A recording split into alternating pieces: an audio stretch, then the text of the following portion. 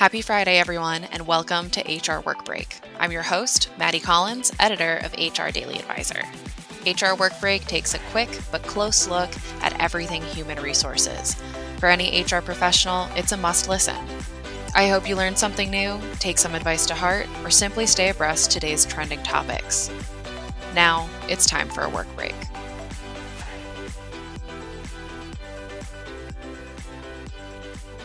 Happy Friday, everyone. Today I'm joined by Asad Lazarus, Chief Client and Development Officer at Purchasing Power. Purchasing Power is a voluntary benefit company that offers employee purchase programs for brand name consumer products, online education services, and vacation packages through convenient payroll deduction. Asad and his team seek to help employees achieve financial flexibility, especially in challenging times. Asad, thank you so much for joining me today. Great to be here today, and thanks for having me. Of course. So, since we are talking about financial wellness and that sort of education, one big thing that's weighing on everyone's minds is the potential for a recession. And experts actually say that there's a 61% likelihood of that occurring this year. So, what would you say are the most effective ways to educate employees about financial wellness, kind of getting ahead of this issue? Being effective at educating employees, I think, really starts with an acknowledgement and commitment to what you just said, the need for financial health and wellness for employees. And I think the challenge in some situations is that employers may not truly believe that their employees are stressed financially, and the problem may not be obvious. So I'll start by saying that being effective requires a commitment to an understanding of the fact that employees are quietly struggling with their finances due to the macroeconomic trends you mentioned that are really outside of their control. Obviously, that financial stress impacts both the employee and the employer from a mental health, productivity, and engagement standpoint. So, that said, some really good practices for educating employees, I think, include first, review what options are available to you. Seeking out the support or leveraging resources that are provided by current financial providers to offer to employees. That could include in person seminars, lunch and learns, and various educational tools that aren't being leveraged. I think introducing more benefits for employees that expose them to options for better financial support is, also an option. And lastly, I think taking the opportunity to communicate year round, especially at opportune times, like January is Financial Wellness Month. Tax season's coming up. Holidays are a period of spending and stress. So, again, offering educational tools and channels that are preferred by employees so they can stay informed year round to make, I'd say, better financial decision. And maybe the last thing I'll say is, meet employees where they are. Don't make it too complicated. Offer financial guidance and tips that address everyday concerns with practical solutions. A great example is to encourage employees to check their annual credit report to see where they are and to correct any mistakes that may occur. Right. That's good advice. And you had mentioned how holiday spending causes stress and employers might not even be aware of their employees' financial situations. So, what role do you think that financial wellness plays in helping mitigate the effects of burnout and mental health struggles and stress in general? Well, let's look at maybe employees first. Actually, last year, in an effort to better understand employees' personal level of financial stress, we at Purchasing Power commissioned a research study with Harris Poll to examine economic uncertainty, the pandemic, and other factors that are impacting people's finances. We also wanted to better understand the impact on employee stress. We found that 97% of Americans who are employed experience financial stress. 44% have difficulty paying bills on time, and 37% live paycheck to paycheck, while 17% or so are unable to cover monthly living expenses. Financial wellness benefits help by providing resources, confidence, and peace of mind to ultimately help to reduce stress for those employees. From an employer perspective, financially stressed employees are twice as likely to look elsewhere. So there is a retention concern, right? Because employees looking for a new job are many times dealing with critical cash and debt issues and less confident that their current employers care enough. In addition to retention, I think financial stress has a proven and direct impact on employee productivity, attendance, and engagement. So, having financial wellness solutions, both immediate and long term, I think a great way to meet an employee's needs today, tomorrow, and in the future. Definitely. And speaking to learning financial literacy and that sort of management, do you have any advice for creative or cost effective ways to teach that to your employees? The good news is that a lot of employers they have options, especially with the enhanced focus on, financial wellness over the past few years. There are a lot of practical and affordable solutions that can help employees better cope with anxiety and stress. Student loan debt repayment programs, early wage access solutions, other unique benefit offerings like here at Purchasing Power, where employees with no access to cash reserves or affordable credit can afford or avoid, I should say, predatory lending to acquire the products and services they need. And on top of the benefit it provides to employees, many of these solutions can be provided at really no cost to the employer. What we found is that there are educational programs to address money management topics and resources that can help employees, and there are great organizations out there doing great work in financial wellness. As an example, last year we partnered with two nonprofit organizations, Working Credit and Spring 4, to provide additional financial wellness services to our customers. With Spring 4, customers have immediate access to a platform of tens of thousands of vetted financial resources where they're able to connect with local nonprofit organizations designed to help them regain financial control or repay loans.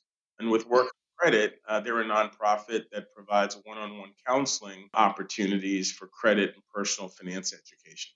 Gotcha.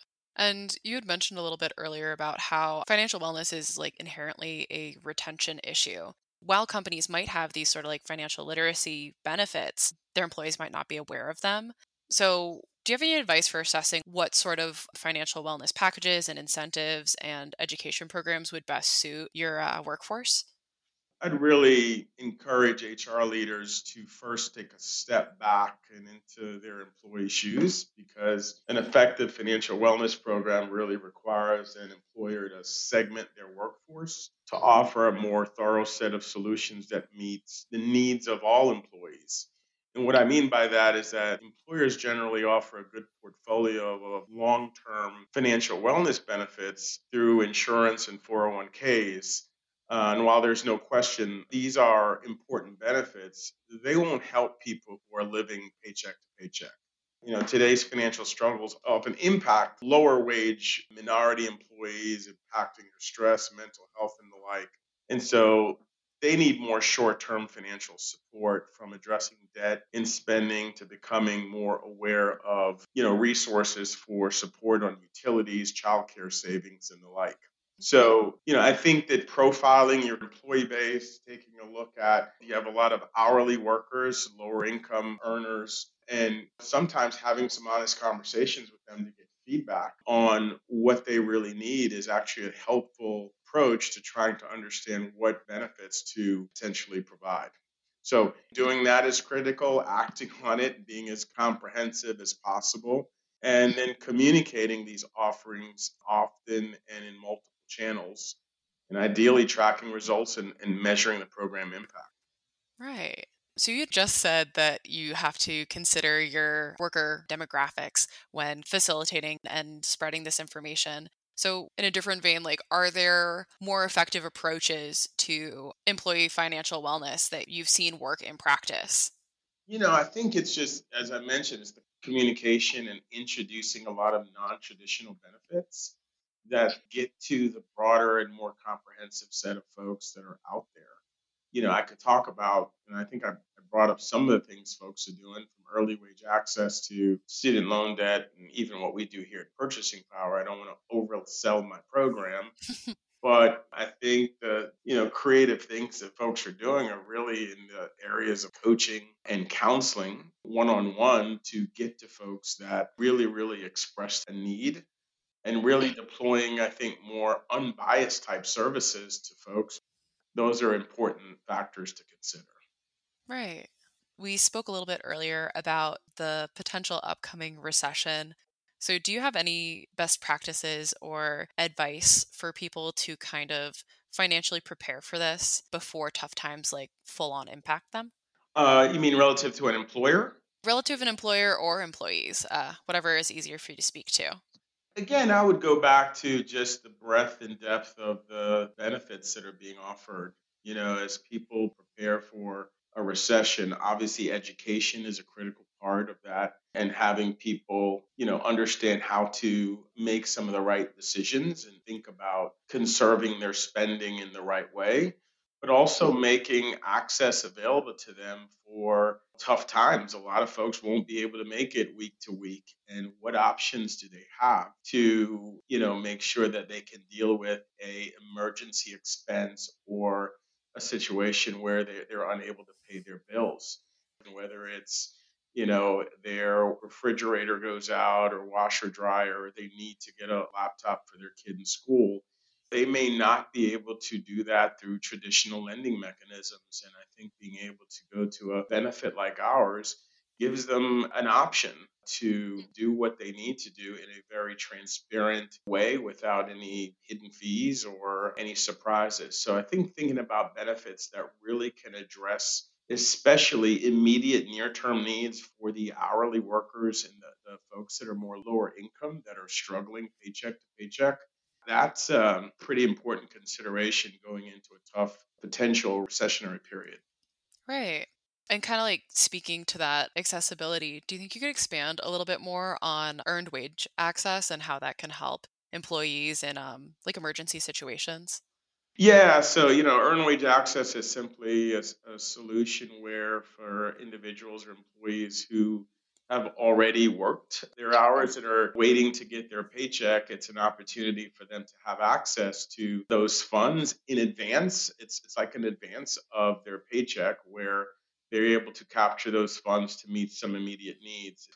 That's one of several options that are out there. Again, there's early wage access, there's the ability to pay back over time in a interest-free type of way with our solution, and there are obviously personal loan solutions that exist out there too that can be offered to employees. Right. And I have one final question for you, unless there's anything else you'd like to add. Nothing really to add other than I think that it's hard to separate financial wellness from the stress and mental health side as well. At Purchasing Power, we've come to view financial wellness as the third piece of a wellness pie that also includes, mental health and physical health and wellness as well. Yes, financial stress affects our ability to sleep, our appetite, our ability to concentrate or complete tasks. And so when people experience prolonged financial stress, it can negatively impact their health too, leading to other issues. So, if you're not mentally or physically or financially healthy, you can't do your job as well as you usually would. And this affects your relationship with your coworkers and employers, as well as your performance. So I encourage employers to think about this in full context of how financial and mental and physical health all interplay. Yeah, that's really good advice. Thank you for that. So, my final question for all my guests is what are you looking forward to this weekend since this podcast airs on Fridays?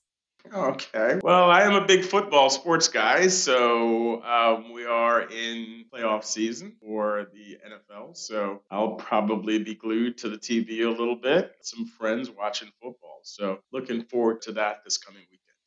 That's awesome. Do you have a team that you're rooting for, or at least hoping will make it far? Well, unfortunately, the teams that I root for are out. Oh, I'm sorry. I'm just generally a sports fan and enjoy watching it with friends and family. So that's the plan for the weekend.